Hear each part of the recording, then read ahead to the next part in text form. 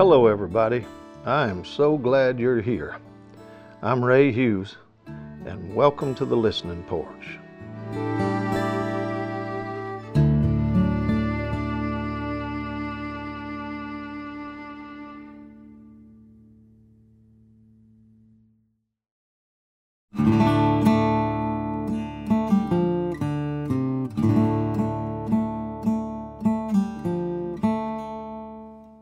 I've been in places where you realize that in some cultures and some environments, some inner city situations, some deep dark hollers in this world, you realize that some places disallow you to be friendly, but that don't mean that you can't be kind.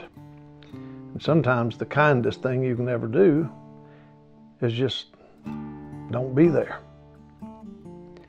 But then sometimes I have found myself in places that have, suffered a lot of harsh things, and you'll watch that in those harsh cultures and harsh places that some tragedy will happen, and it will suddenly uncover the darkest, harshest things that could ever be in the mind or the heart of man.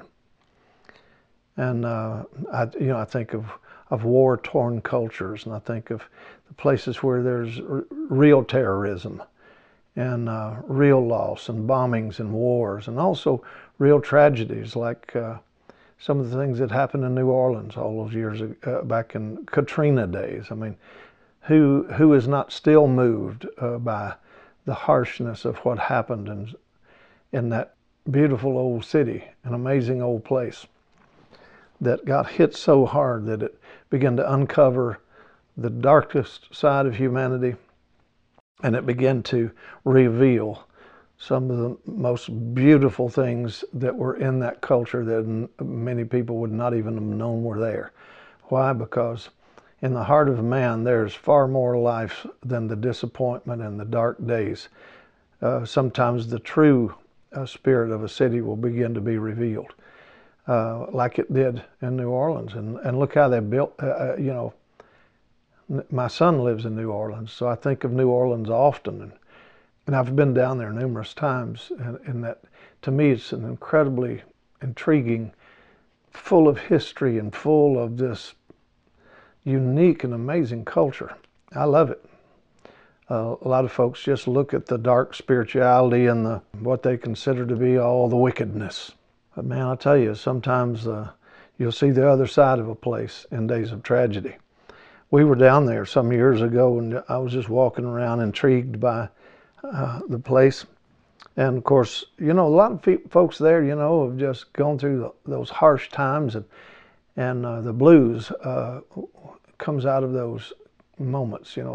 It changes your song. It puts the strain and pain lived on the front of the note. While I was there, hearing that music and knowing the history of blues, I wrote this little piece while we were there.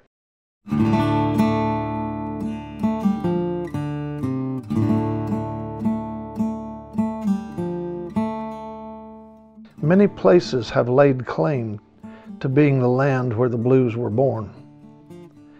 But the blues weren't born anywhere. The blues became and went. And they keep going, but they never get gone. They move like a slow and weary wind across time and space. They love to linger in places that know and feel song. They long to live in places where they're not just sung, because they are meant to be heard and seen and smelled and touched and tasted, and they refuse to be limited to only 5 senses. Blues are tone poems with a temperature, sweated out in 12 bars of time. They hang like a hot mist over sun-fried deltas and creep through foggy swamps and echo across ragged mountains. And they always speak up when a back door opens in a rainy alley. And once they are heard, they are old enough to walk. And once they start walking, they never stop going. But they never get gone. And if you think you got them, Well, you are dead wrong. They got you.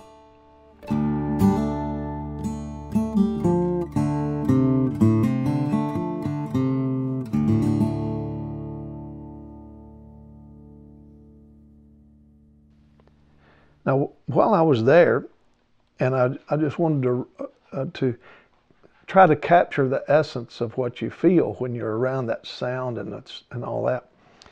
And as we were walking around, came around the corner, and then there was another scene there that welcomed another, not just what I sensed about the blues, but it really sensed a deeper understanding in my heart as I began to write what I was seeing.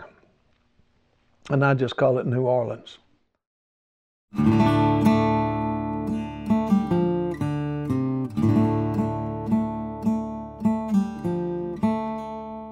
New Orleans to me is a place where you can be introduced to your future by a tired old woman with a black-toothed smile and a feather in her hair. She shuffles cards and tells you your future and tries to forget her past, while young toes tap to old tunes that hang like a ghost in the Creole air. And Mother Mary waves from an upstairs window where a plastic candle pretends to be light. And a cascade of notes fly from the bell of a trumpet, and distant laughter is caught in its flight. And for one sacred moment, nobody's got the blues.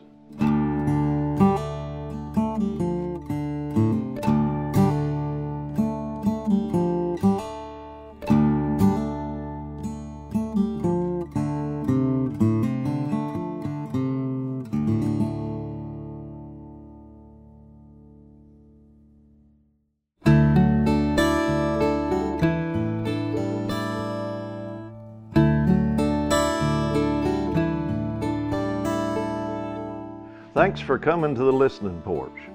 Now, you may have to leave, but you don't have to stay gone. You can become a patron of the show at patreon.com/Ray Hughes. There you'll find video versions of this podcast. I also have numerous online courses at SelaMinistries.com.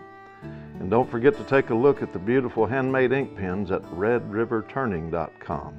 See you next time on the Listening Porch.